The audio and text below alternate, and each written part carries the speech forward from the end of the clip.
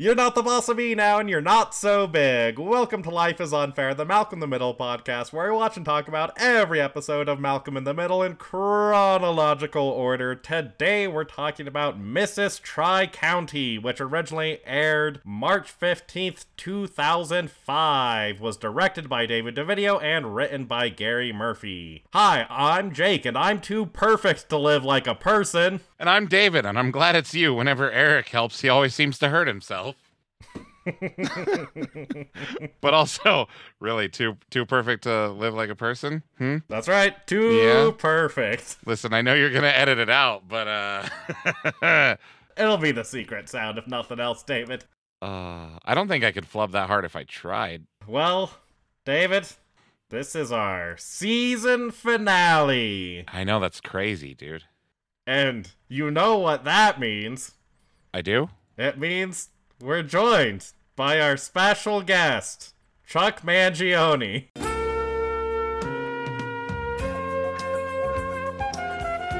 I was like, wait, what?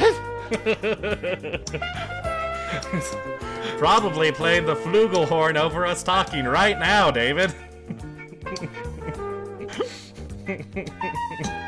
I forgot all about that. I'm gonna be honest.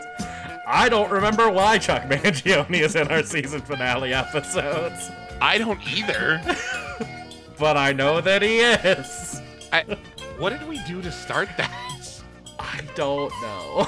And the only way to find out would be to go listen to previous episodes. And I'm not doing that. So it's impossible for us to find out. Exactly. I guess unless maybe the audience wants to let us know why we're dumb. Yeah, if you remember how this dumb joke started, let us know. Yeah. Or don't. Either way, it'll continue to happen. Another saga of Jake doing things he doesn't remember why he does them. Absolutely. Well, before we get into this episode, we have our community segment. Heck yeah. It's gonna start with a reminder that we have a Patreon, which is how you can support us directly and gain access to our secret podcast, Uncaged. Yep, it's so secret, we're gonna tell you about it all the time. That's right. In which we are watching every Nicolas Cage movie ever made.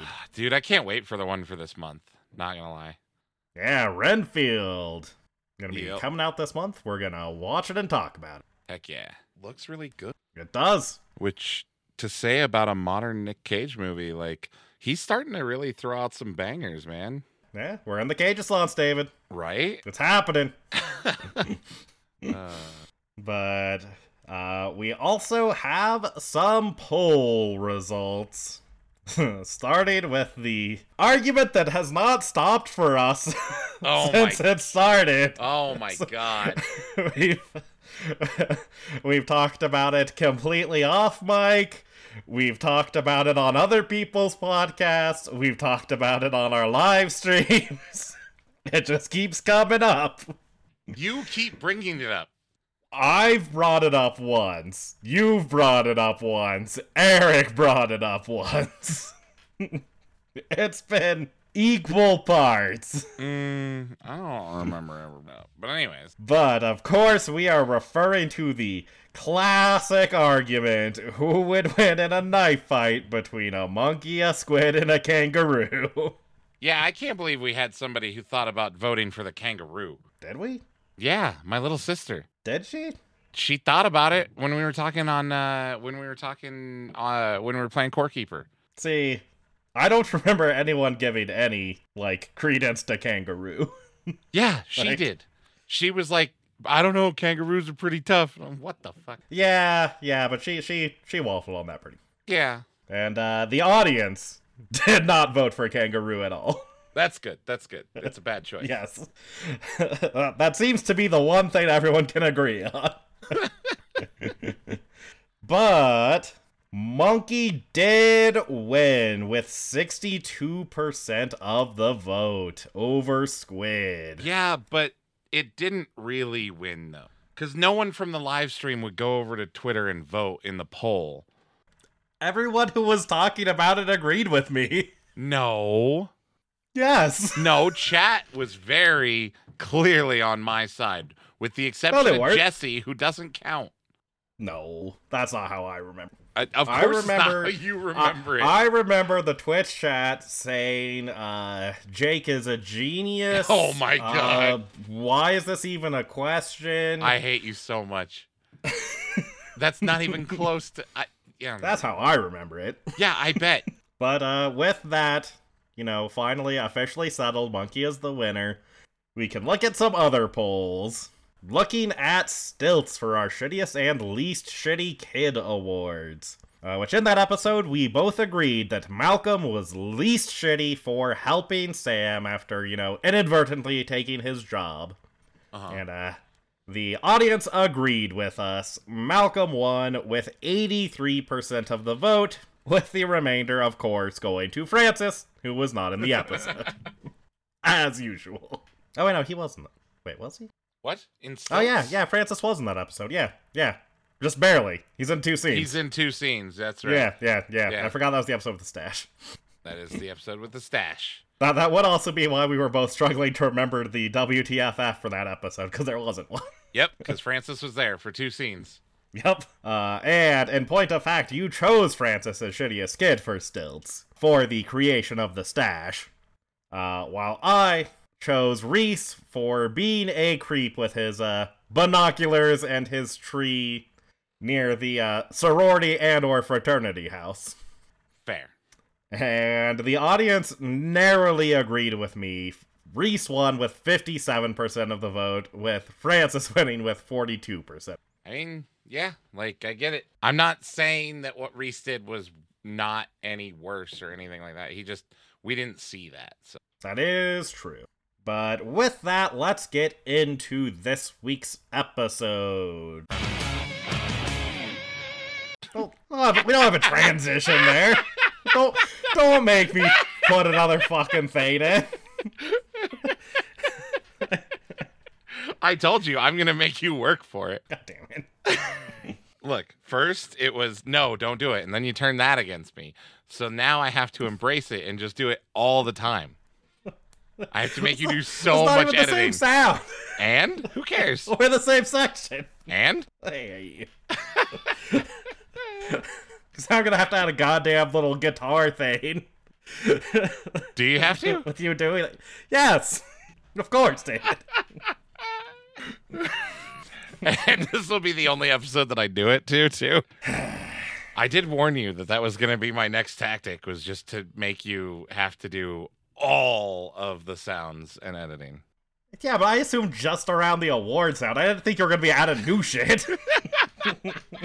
So the cold open starts with Hal dragging a piece of wood out of the garage, and he calls out for one of the boys to come help. And Malcolm runs over and agrees to help him, and that's where your intro line comes from. As Hal says that he's glad Malcolm came instead of Reese. Reese always manages to get himself hurt. And as Malcolm is holding this board up, Hal starts to saw it while he's still holding it, narrowly avoiding the top of Malcolm's head as he saws through this board with absolutely no concern for Malcolm's well-being. And getting into the episode proper, this one's kind of divided up a little bit weird. I ended up dividing it into 2 plot lines. Yeah, which even that's weird. Yeah, you could argue this is 3 plot lines, you could argue this is 1 plot line, so it's pretty arbitrary. Yeah, I would argue that it's 1 plot line personally, but... Yeah, that's fair, but there's a weird lack of consequence for the other, the Malcolm and Reese stuff on the Lois centered plot line. Sure, but they're like plot lines inside of her plot. Yeah, they're fillers. Yes. Yeah. Admittedly, I feel like I mostly split it up so that we would have, more options for the A plot of the heart. Yeah. By that's which I fair. mean option. An option, yeah. Yes. But we will like cover the main plot line first because as I said, the other plot lines like kind of happen inside of this one. Mm. And it starts with Reese and Malcolm in their room Whoa. laughing. What? You forgot something. What? What's this plotline's name, Jake? Oh, right. Right. Yeah, you're so bad at this. This is the MC plot for Miss Congeniality. Ah, interesting. You're gonna be very upset later on. But no. This is the BB plotline for Breaking Beautiful. Okay. Sure. What do you mean, okay, sure? It's not your worst work. Wow. I hate you so much. Also, to imply that this took any work is also kind of insulting. That's fair. And yeah, as I said, this plotline starts with Malcolm and Reese in their room laughing hysterically as they are filling out a form to enter Lois in this beauty pageant. And they're like mockingly filling out how great of a mother Lois is.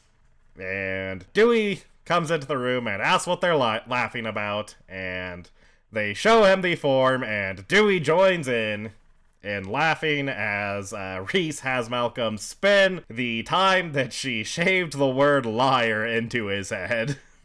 As Malcolm says that she lovingly dotes over their personal appearances.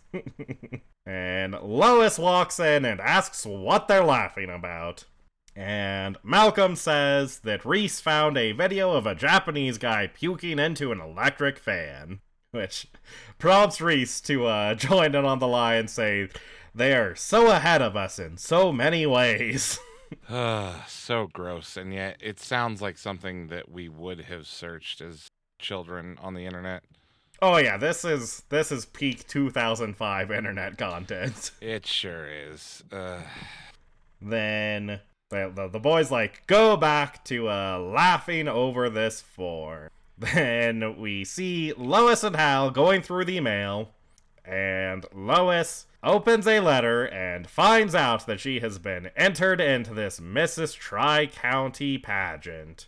And Hal, takes the form and starts reading all of the things that the boys have written about Lois. And as he's reading this, high praise, he's, shaking his head and getting increasingly angry. But Lois, thinking that it is sincere, starts to get teary-eyed as she says, the boys are always acting so horribly, but then they go and do something like this for me. And Hal, starts to reluctantly support her and, believing that this is how the boys really feel about her. Yes, he immediately switches tune to, well, they're good boys. And yes, tries to hide his sarcasm. And Lois talks about how she always used to go to pageants with Susan being the star, and Lois helping her with all of the, backstage stuff, and how she was always ignored because of that, and entering this contest would be a way for her to get back at Susan and show her. And Hal reluctantly supports her joining this pageant. And it cuts to Hal confronting the boys, telling them how horrible they are to do this to their mother. And he tells them that they are going to go to this pageant with Lois and make sure that everything is as unhumiliating as possible for her. That's right, the least humiliating night of her life. And the boys agree, as allegedly they didn't mean to send this application in. Well, specifically, Malcolm claims he didn't know Reese was gonna submit it. Yes. Which, maybe? It's hard to say, and we never find out. Then we go to the pageant, where the, event coordinator is, yelling out to all of the contestants about, where they need to be, and, what time they need to show up for things, and seeing what's going on, Reese makes a very misogynistic comment as he looks at all of these, older women and asks, why are they trying to look beautiful? Don't they know we're done with them? Oh, Reese. Yep. Lois recognizes one of the other contestants as Donna, and she, goes over and greets her, and they talk about how they haven't seen each other in years. Not since Miss Teen Gas and Power. Which, man, what a... There are some great, fake pageant names throughout this episode. There really are. Especially since some of them seem, very spot on for our local area. Donna, leads Lois over to some of the other women who are in this pageant. And they're, reminiscing, and one of them says she quit doing pageants for a few years, but she came back after September 11th. She couldn't let the terrorists win like that. God. Which is fantastic. It's the most, pageant going line I've ever heard in my life. It matches with these type of people so much. Then Donna asks, so where is Susan? And Lois reveals that Susan isn't here, that she's the one competing. And Donna, gives her a smirk and says, oh, that's great, I love that kind of thing. Then, the woman who had rejoined pageants because of September 11th tells Lois not to worry because none of them have any chance of beating Donna, because she has gotten Nina Perucci to coach her, which Lois, gasps and asks how she got Nina Perucci to work with her, and Donna reveals that she's been pretending to have a yeast infection until her husband wrote the check. Then Nina comes over and corrects Donna's posture, smile, and her bust. She says it, is that your chin? And Donna says no, and changes how she's saying that. She asks, is that your smile? And she says no, and smiles bigger. And then she asks, is that your bust? And she juts her chest out. And all of the other contestants are very impressed by this. One of them says that this Nina lady is the one who pioneered the use of backstage laxatives. God. That is a very funny line, though. It is. I have mixed feelings about this episode. But we'll get into that later. Then Hal drags Lois away and starts talking to her about what they're going to do. As he is sort of taking the role as her backstage coach. And as soon as her back is turned, Donna turns to the other girls and starts making fun of Lois. And the boys overhear this and decide that they're going to do whatever it takes to make Lois win. Then back at the house, Hal is showing Lois a bunch of dresses and talking about the pros and cons of these various dresses. Then he decides that he'll take care of the wardrobe. Lois needs to focus on mastering her talent for the talent portion. And that's why he's blocked out the next 3 hours for her to practice with Dewey. And Dewey, upon hearing this, says, I have homework, and Hal tells him to just buy it from the same guy that Reese buys his from. Now that part doesn't surprise me at all. Then back at the pageant, the event coordinator is running the contestants through their stage directions, which are very convoluted, as there's 2 colored lines, and each of those colored lines need to go to a different colored point on the stage and then step across a 3rd colored line. And all of the other contestants are very confidently following these directions, except for Lois, who bumps into the contestant in front of her.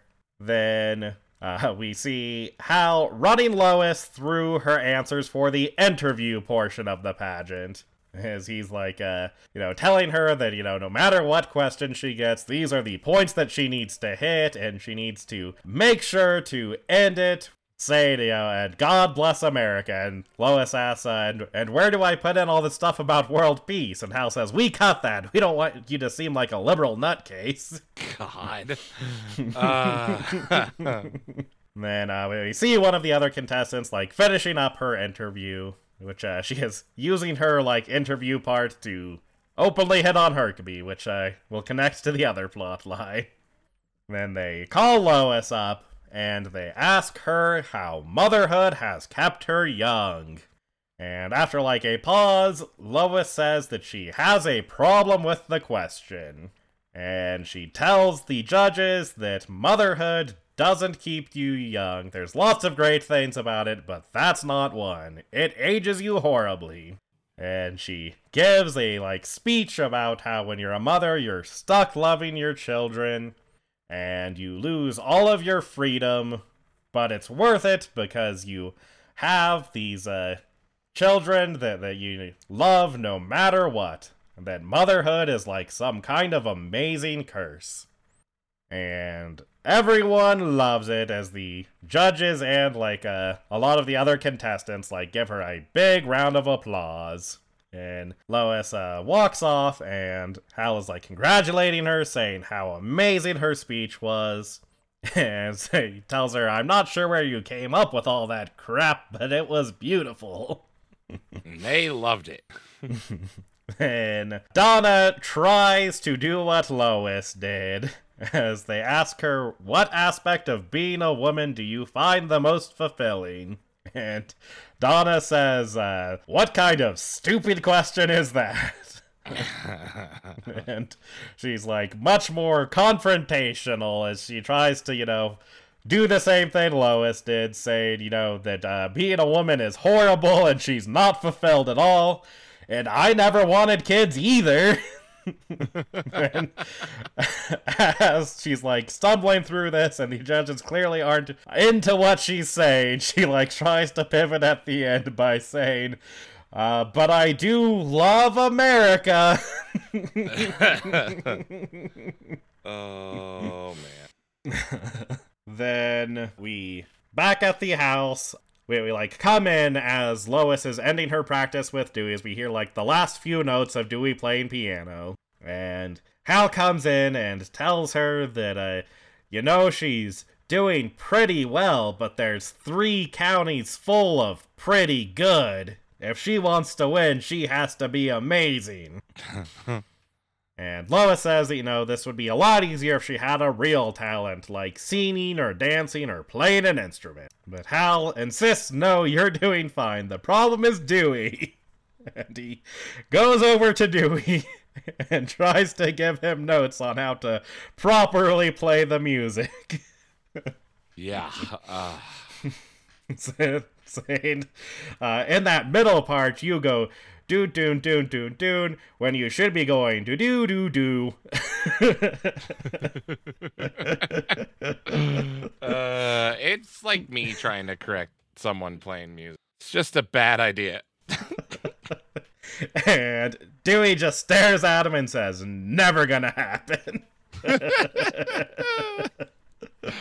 Oh, good for you, Dewey. Good for you. And Lois, tries to get Hal to calm down, saying this was supposed to be fun. And Hal insists that everyone is having fun. Despite the clear evidence to the contrary. Then we go to the night of the pageant. And Hal is yelling at Malcolm to hurry up and get into his seat because the judges need to see the whole family staring lovingly at Lois when she's on stage. And he points out another family that's doing this much better than them. Hal. Then during the performance, Hal has Dewey give Jamie more sugar water. As Jamie's starting to lose his smile, and they can't have that, so Dewey just starts putting spoonfuls of sugar into a water bottle for Jamie. And backstage, Lois is telling the other girls, how nervous she is, and she wishes them all luck, and says, she can't understand how they do this all the time. They're amazing. Then as soon as she turns her back after saying this, they all, roll their eyes at her.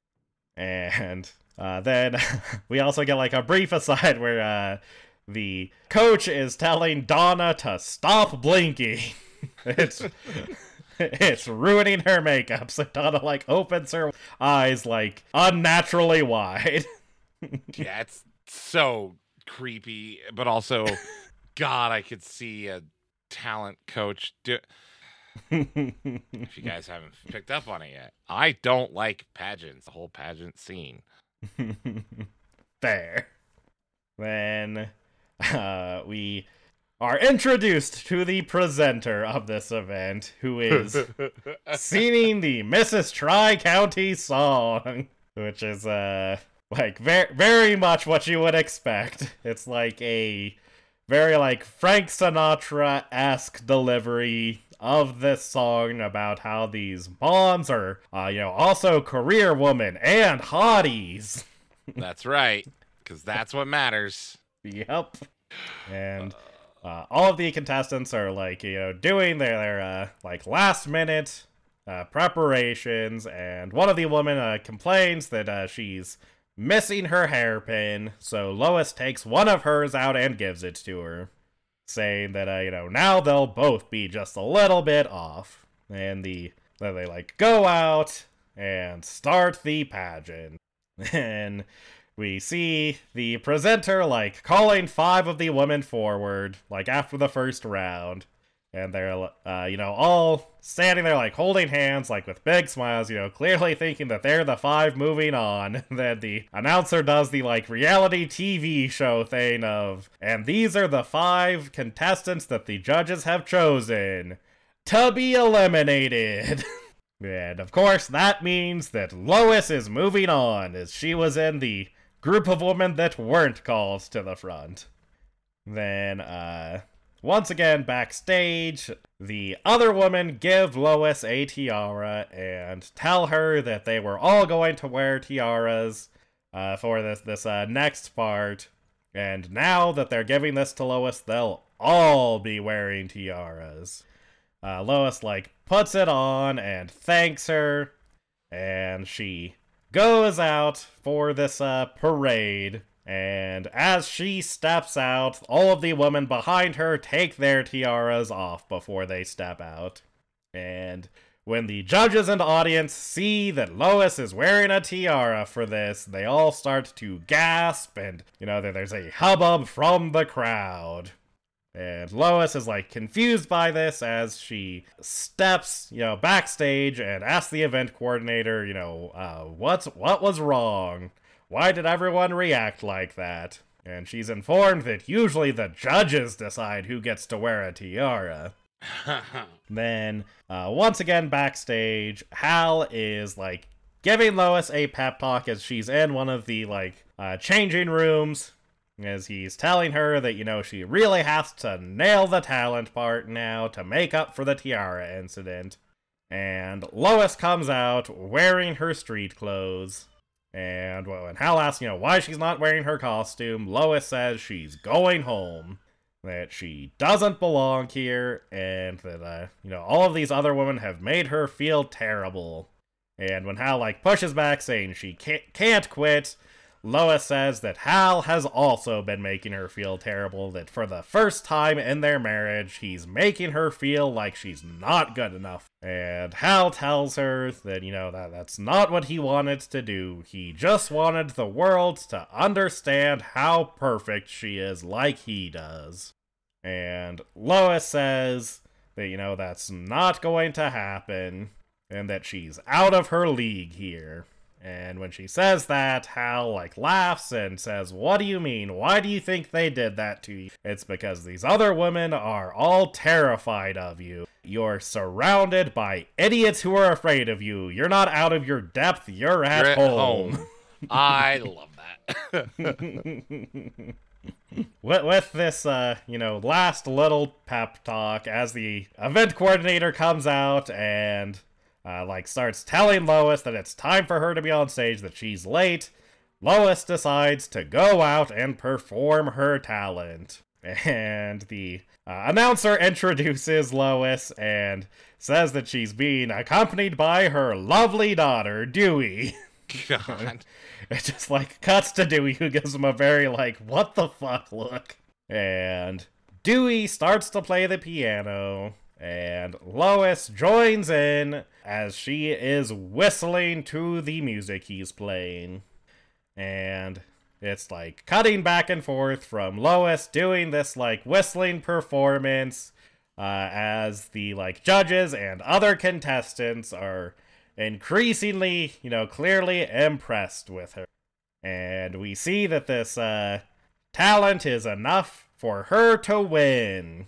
As we then go to the family dinner table, where they are all, gathered around celebrating Lois's win, and she is wearing a tiara and the Mrs. Tri-County sash with a gift basket in front of her, which she's, commenting on all the great prizes she won, like a coupon for 20% off tires, and a box of steaks, and a label maker. And they're all congratulating her and eating ice cream together, except for Reese, which Lois says it's too bad he's busy moping and can't enjoy this with them. And from there, we will go to the sort of side plots that kind of go together. And I guess? Center around Malcolm and Reese. Well, all of Reese's stuff is, contextually dependent on Malcolm's stuff. Right. Yeah, no, I get it. It's like a Russian nesting doll of plot lines. Yeah, that's fair. The Malcolm plot inside of the Lois plot, then the Reese plot inside of the Malcolm plot. Yeah, that's fair. And this starts with the family arriving at the location for the pageant. And as they're walking in, Malcolm hears the familiar sound of Herkabee, as he is yelling at one of the, event workers about his gift bag, and how he saw other judges had 2 lipsticks and a moisturizer, and he doesn't have a moisturizer at all in his gift bag. This is unacceptable. And she, goes running off to, find a replacement for the missing items in his gift bag. You know, you did it again, right? What did I do? You forgot about the plotline name. Oh, shit, I did. Oh, Jake. You're on one today. It's because we're recording on Sunday, David. Yeah, I just don't understand why it bothers you so much. But I have my Sunday brain active, David, not my Thursday night brain. Apparently. It's different. Clearly. I'm going to say, based on your earlier statement, I'm going to say you named this one the MC plot for Mr. Congeniality in reference to Reese. That is 100% correct. See, I almost called the other plotline that, but she wins. That is true. So she can't be Miss Congeniality if she wins. Fair enough. Now, getting back into this plotline, when Herkabee, notices that Malcolm is there, and turns to look at him, Malcolm asks, what are you doing here? And Herkabee explains that he is one of the judges, and then asks, what are you doing here? And Malcolm tries to lie, saying that he's here because of curiosity. It's sort of a sociological. And Herkabee cuts him off, immediately realizing his lie for what it is, saying, my God, your mother is one of the contestants. And Malcolm, reluctantly admits that that's the case, and Herkabee says, isn't it interesting that I will have some degree of power over what happens with your mother in this contest? And Malcolm says, I guess I have to find that interesting. Herkabee's a monster. No. Yes. That's crazy talk. Mm. But we then see the like worker come back with a like whole box full of stuff, telling Herkeby that they're out of moisturizer, but that if he wants any of these other things they have, he can replace it with something from this. And Herkeby like starts grabbing stuff, and then decides, you know what, just give me everything, and like dumps the entire box into his bag. Yeah. And we see Herkeby using his influence over Malcolm, as he like stops Malcolm as he's walking by and like calls him over, saying it's important. And he tells Malcolm that he and one of the contestants have been sharing meaningful glances. And Malcolm points out that all of these women are married, and Herkeby says yes, and that's why it's very important that I be discreet. God, see? Monster. And he gives Malcolm a note to give to Darlene. And Malcolm initially refuses, saying, this is so immature, you want me to give her a note asking if she likes you? And Herkeby says, it's fine if you don't do this. It won't affect how I judge your mother. Or will it? God. Malcolm, reluctantly takes the note and delivers it to this contestant, who is, in point of fact, the woman who is, using her interview portion to, openly hit on Herkeby, saying that, she has to remember that she's not just a mother, she's also a woman. And she, stares pointedly at Herkeby as she, says that she needs to remember all of the pleasures of being a woman. And Herkeby, snaps his pencil. Then we see Reese steal the judge's manual from Herkeby as he's, talking to Malcolm. And that's where, his portion of the episode, really starts to spin off. Then, at home, Malcolm asks Reese if he's found anything in the judge's handbook that will help Lois win. And Reese says that he has learned a lot from this handbook. Most importantly, that he is beautiful. As according to the, very specific details that this book, outlines for, female beauty, he is the absolute perfect specimen. His earlobes are the right size. His, face is perfectly symmetrical in all the right ways. And when Malcolm asks, well, did you find anything to help Mom? Reese, shoots him down, saying he understands why unattractive people are always so angry and jealous of him now. That's probably why he has so few friends. Then, back at the contest, Herkeby once again pulls Malcolm aside, and he says he has another favor for him. And when Malcolm, asks why, saying, I thought you and Darlene already got together. Herkeby says that they did, repeatedly and athletically. It was fantastic. But now he wants Malcolm to break up with Darlene for him, because she's gotten too cleany and dependent. And he gives Malcolm another note, saying that he's decided that he's going to be honest with her. He thought about lying, but that just wouldn't be right, so I've written this note telling her that I find her repellent. It's better to be classy about these things. And, backstage, Reese, goes to, Nina, the, coach that Donna has hired, and, as soon as she sees Reese, she gasps. Which, then, when the performance is going on, and Malcolm is looking for Reese so that they can all stare lovingly at Lois while she's performing, as Hal instructed, Malcolm, finds Reese standing, near the backstage area with a suitcase. And he explains to Malcolm that he is running away to become a star. And that he's been led to understand that when you do that kind of thing, you have to get rid of all the pathetic hangers-on as soon as possible. And he'll probably have to sue their asses someday. That sounds right. That's definitely what I've heard. And he tells Malcolm goodbye. I'll see you in court.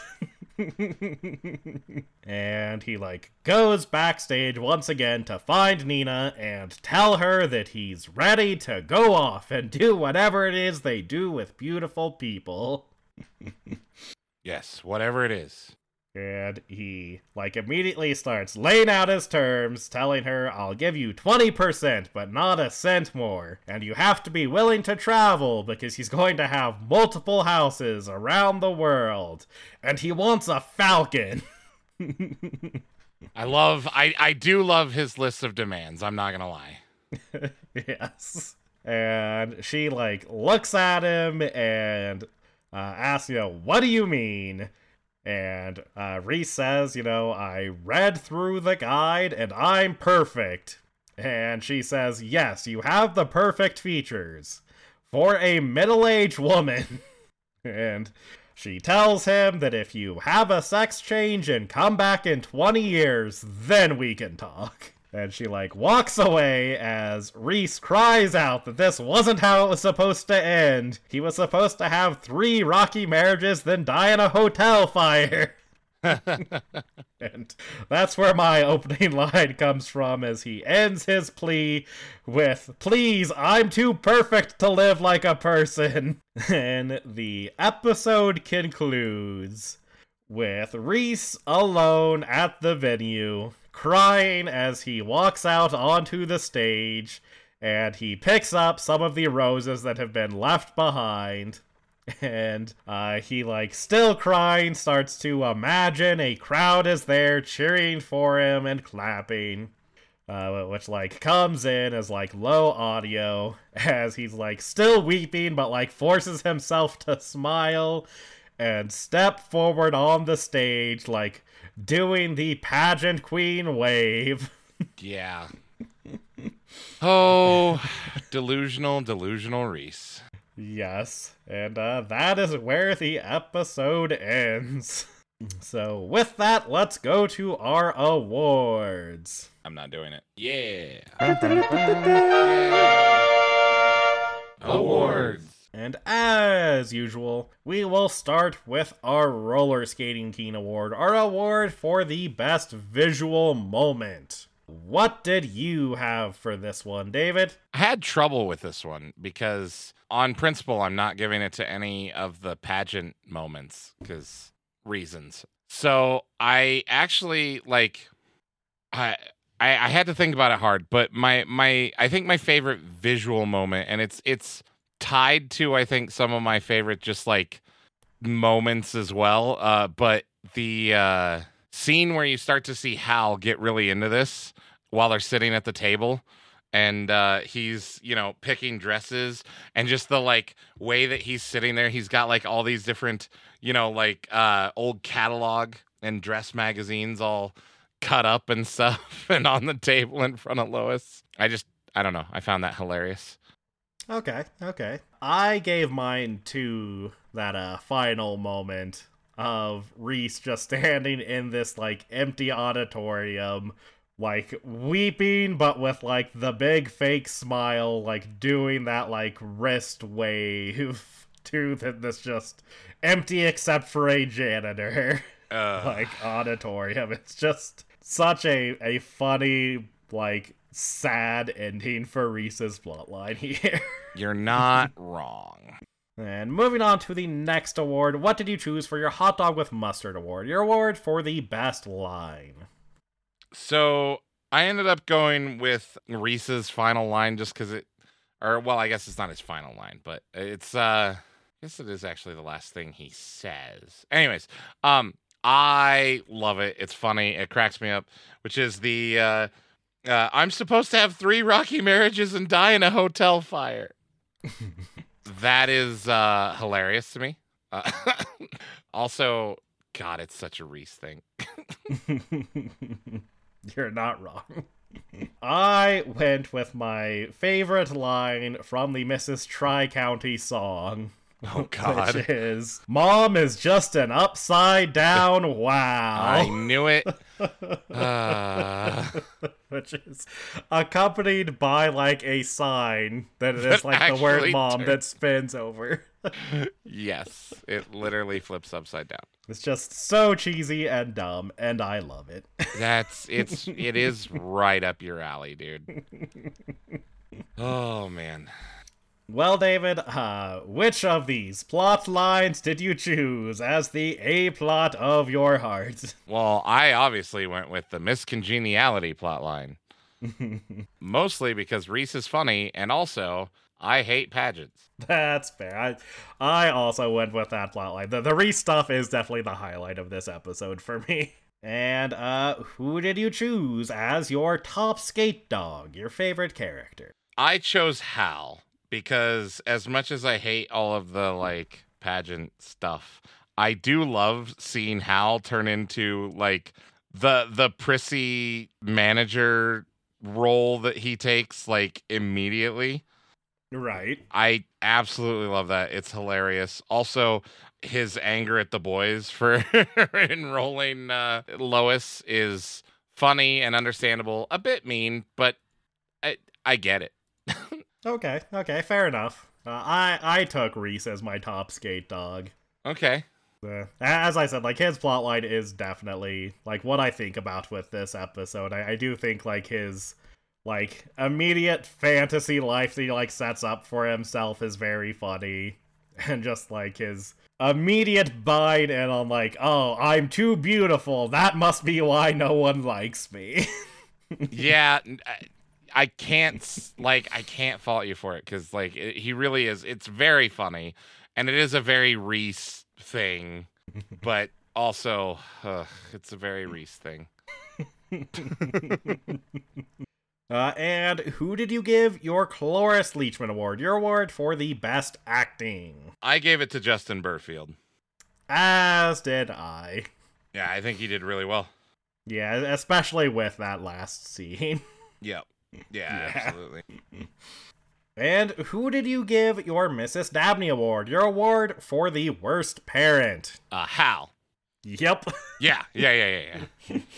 Listen, the whole Hercule evil thing doesn't happen, maybe, if Malcolm isn't so pressed about trying to make sure Lois has a good time. Yeah, there's that. There's also the cold open. Well, I was about to say, then there's the cold open. Then there's also just the, like, you know, he's more upset at the boys for trying to, like, mock their mom, or he's more upset that they made her believe that she could win this pageant than that they were mocking her about, like, how good of a mom and how beautiful she was, like, which is way more fucked up to me. Yeah, and he, like, has Dewey ignoring his homework, and he's, like, you know, putting this pressure on him to, like, play better without any actual ability to convey what he wants him to do. And he's having Dewey, like, force feed Jamie sugar so that he's smiling when Lois is on stage. Yes. God. And, what did you give your OK Boomer Award? Your award for the moment or detail that sets the episode firmly within its time of release. Sending notes back and forth to someone that you're trying to court or date or sleep with, or however you want to put it, and the breakup via note instead of text messages. That is a good one. I hadn't considered that.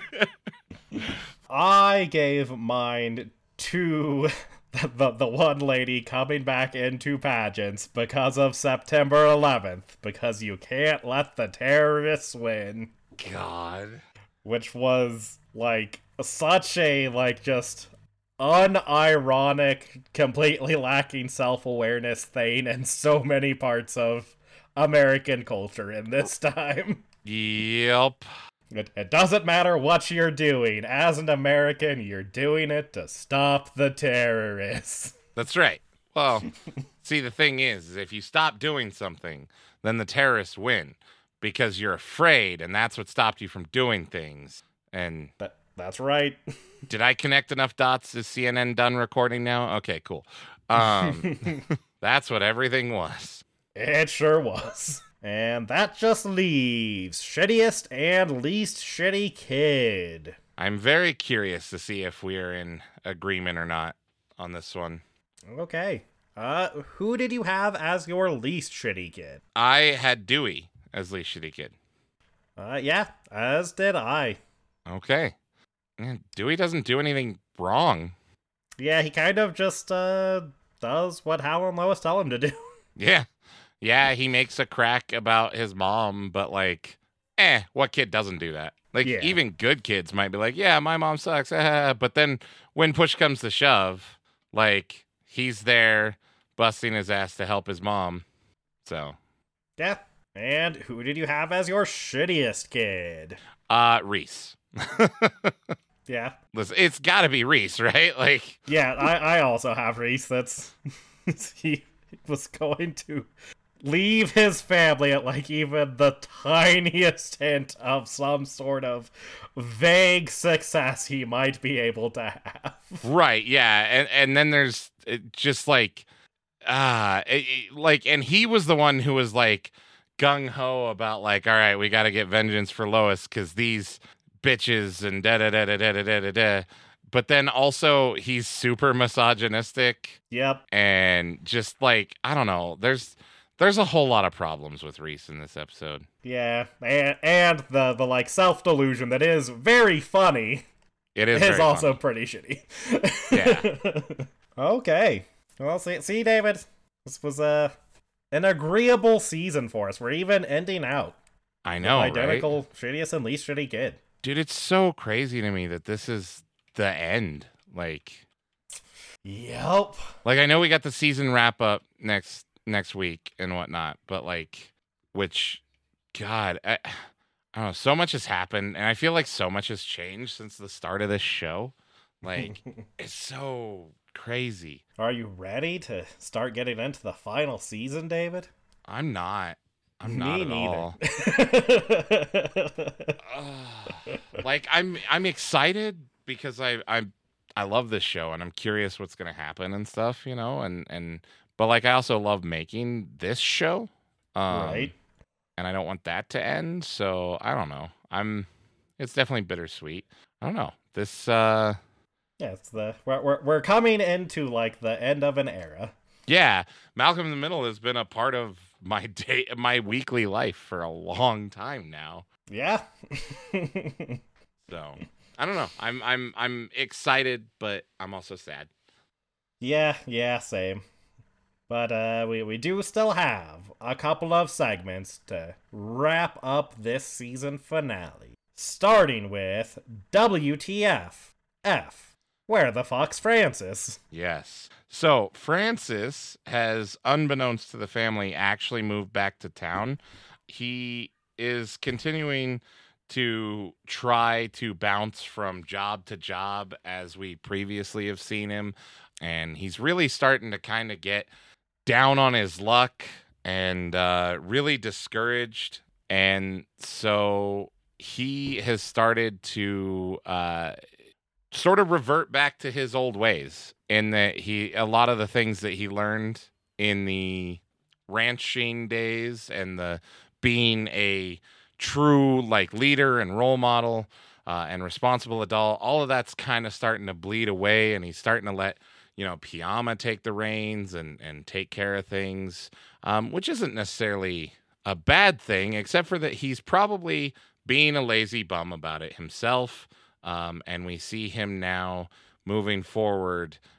He's off trying to scam unemployment so that he can continue to survive and go back to being the shitty, scamming Francis that we know. Okay.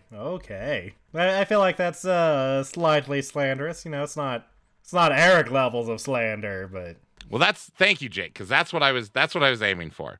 I was like, what can I come up with that is really shitty to Francis, but not quite Eric shitty?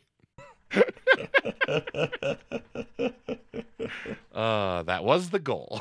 Well, mission accomplished, David. Yeah. But with that, let's go to the Cranston connection. I'm very excited to see what you came up with. I've got a doozy to end on, David. I cannot wait.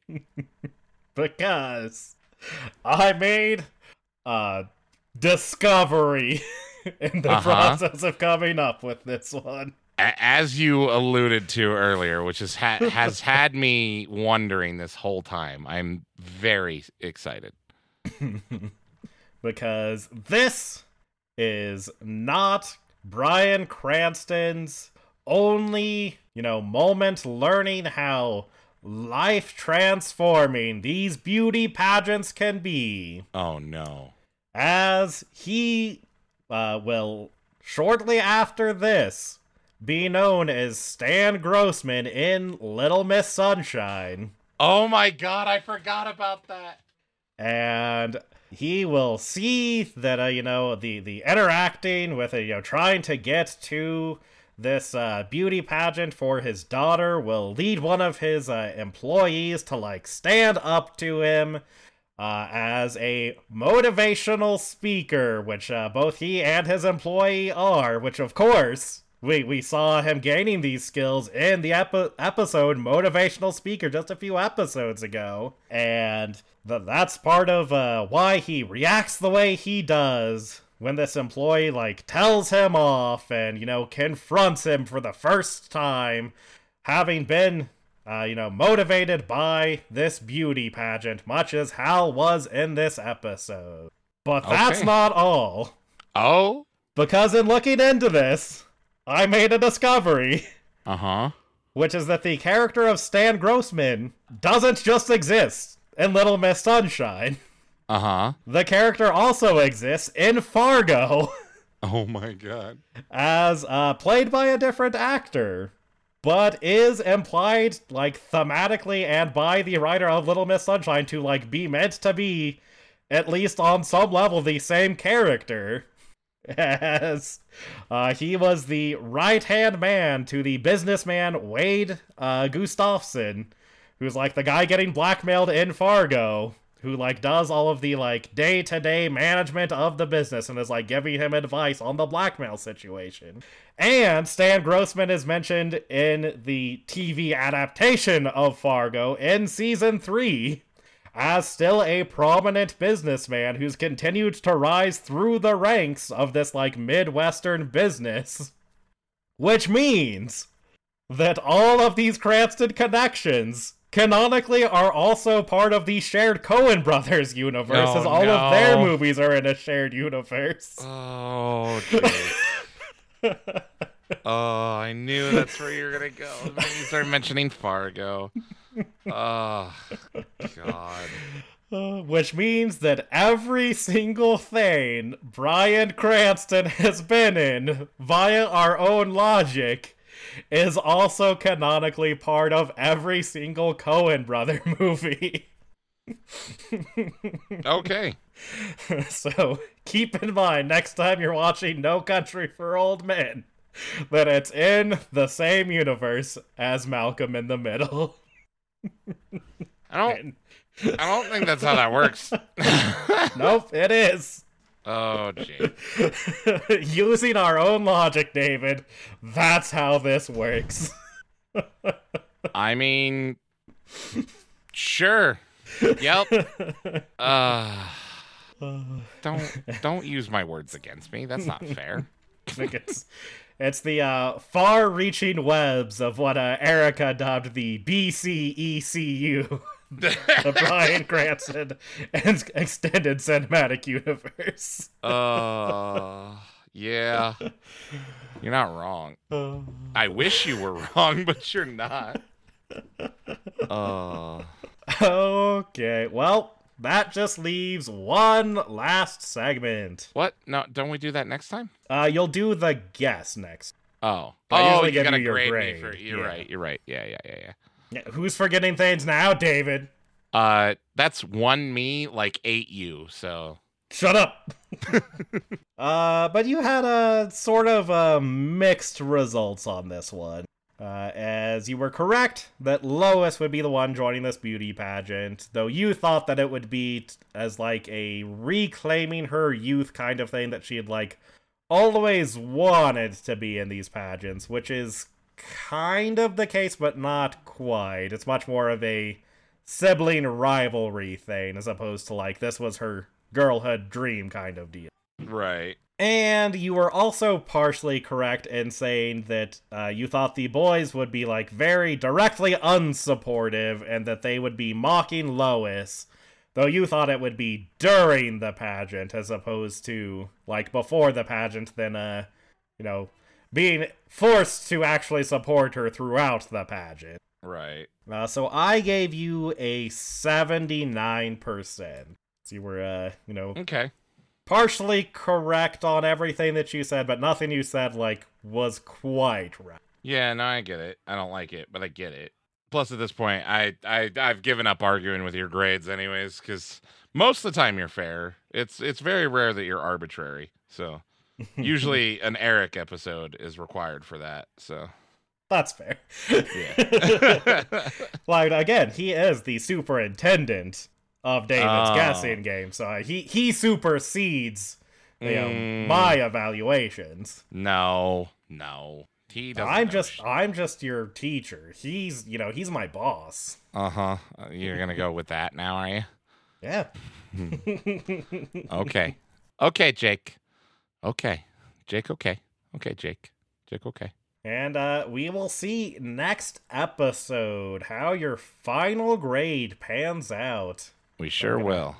Have to tabulate all of your grades throughout this season, and we're gonna see how you did on those pre-finals. Those pre-finals? Yeah. Oh. Nice. How do you think you did this season, Dave? I don't think it's my highest one yet, but I think I did okay. Okay. I had a couple. We'll I had a couple episodes that are definitely going to drag that average down. Yeah, that's true. You did have, I think, a couple 100% though. Oh, you know what? You're right. I think this is the only season that I've had 100%. I think so. Yeah. And gonna be honest, don't remember what any of your predictions were for the pre-final, so I have no idea how you did on those. Me either. I don't remember those at all. Well, we'll find out together next week in our season wrap-up episode. That's right. And as always, thanks and credit to Jacob Neufeld, who does our intro and outro music. You can find links to more of his music in our episode descriptions. And if you would like to get in touch with us, you can do so via email, where we are lifeisunfairpod@gmail.com, or on Twitter, where we are unfair_podcast. And if you enjoy the banter back and forth here and want to join us live, head on over to twitch.tv/LPDeathRay, where we stream video games, interact with chat, and in general have a good time. And as always, remember, life is unfair.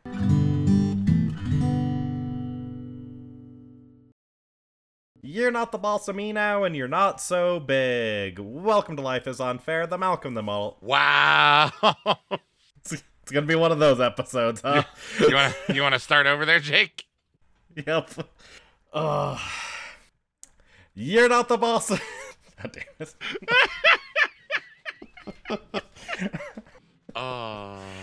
This is what happens when we record on Sundays, David. Clearly.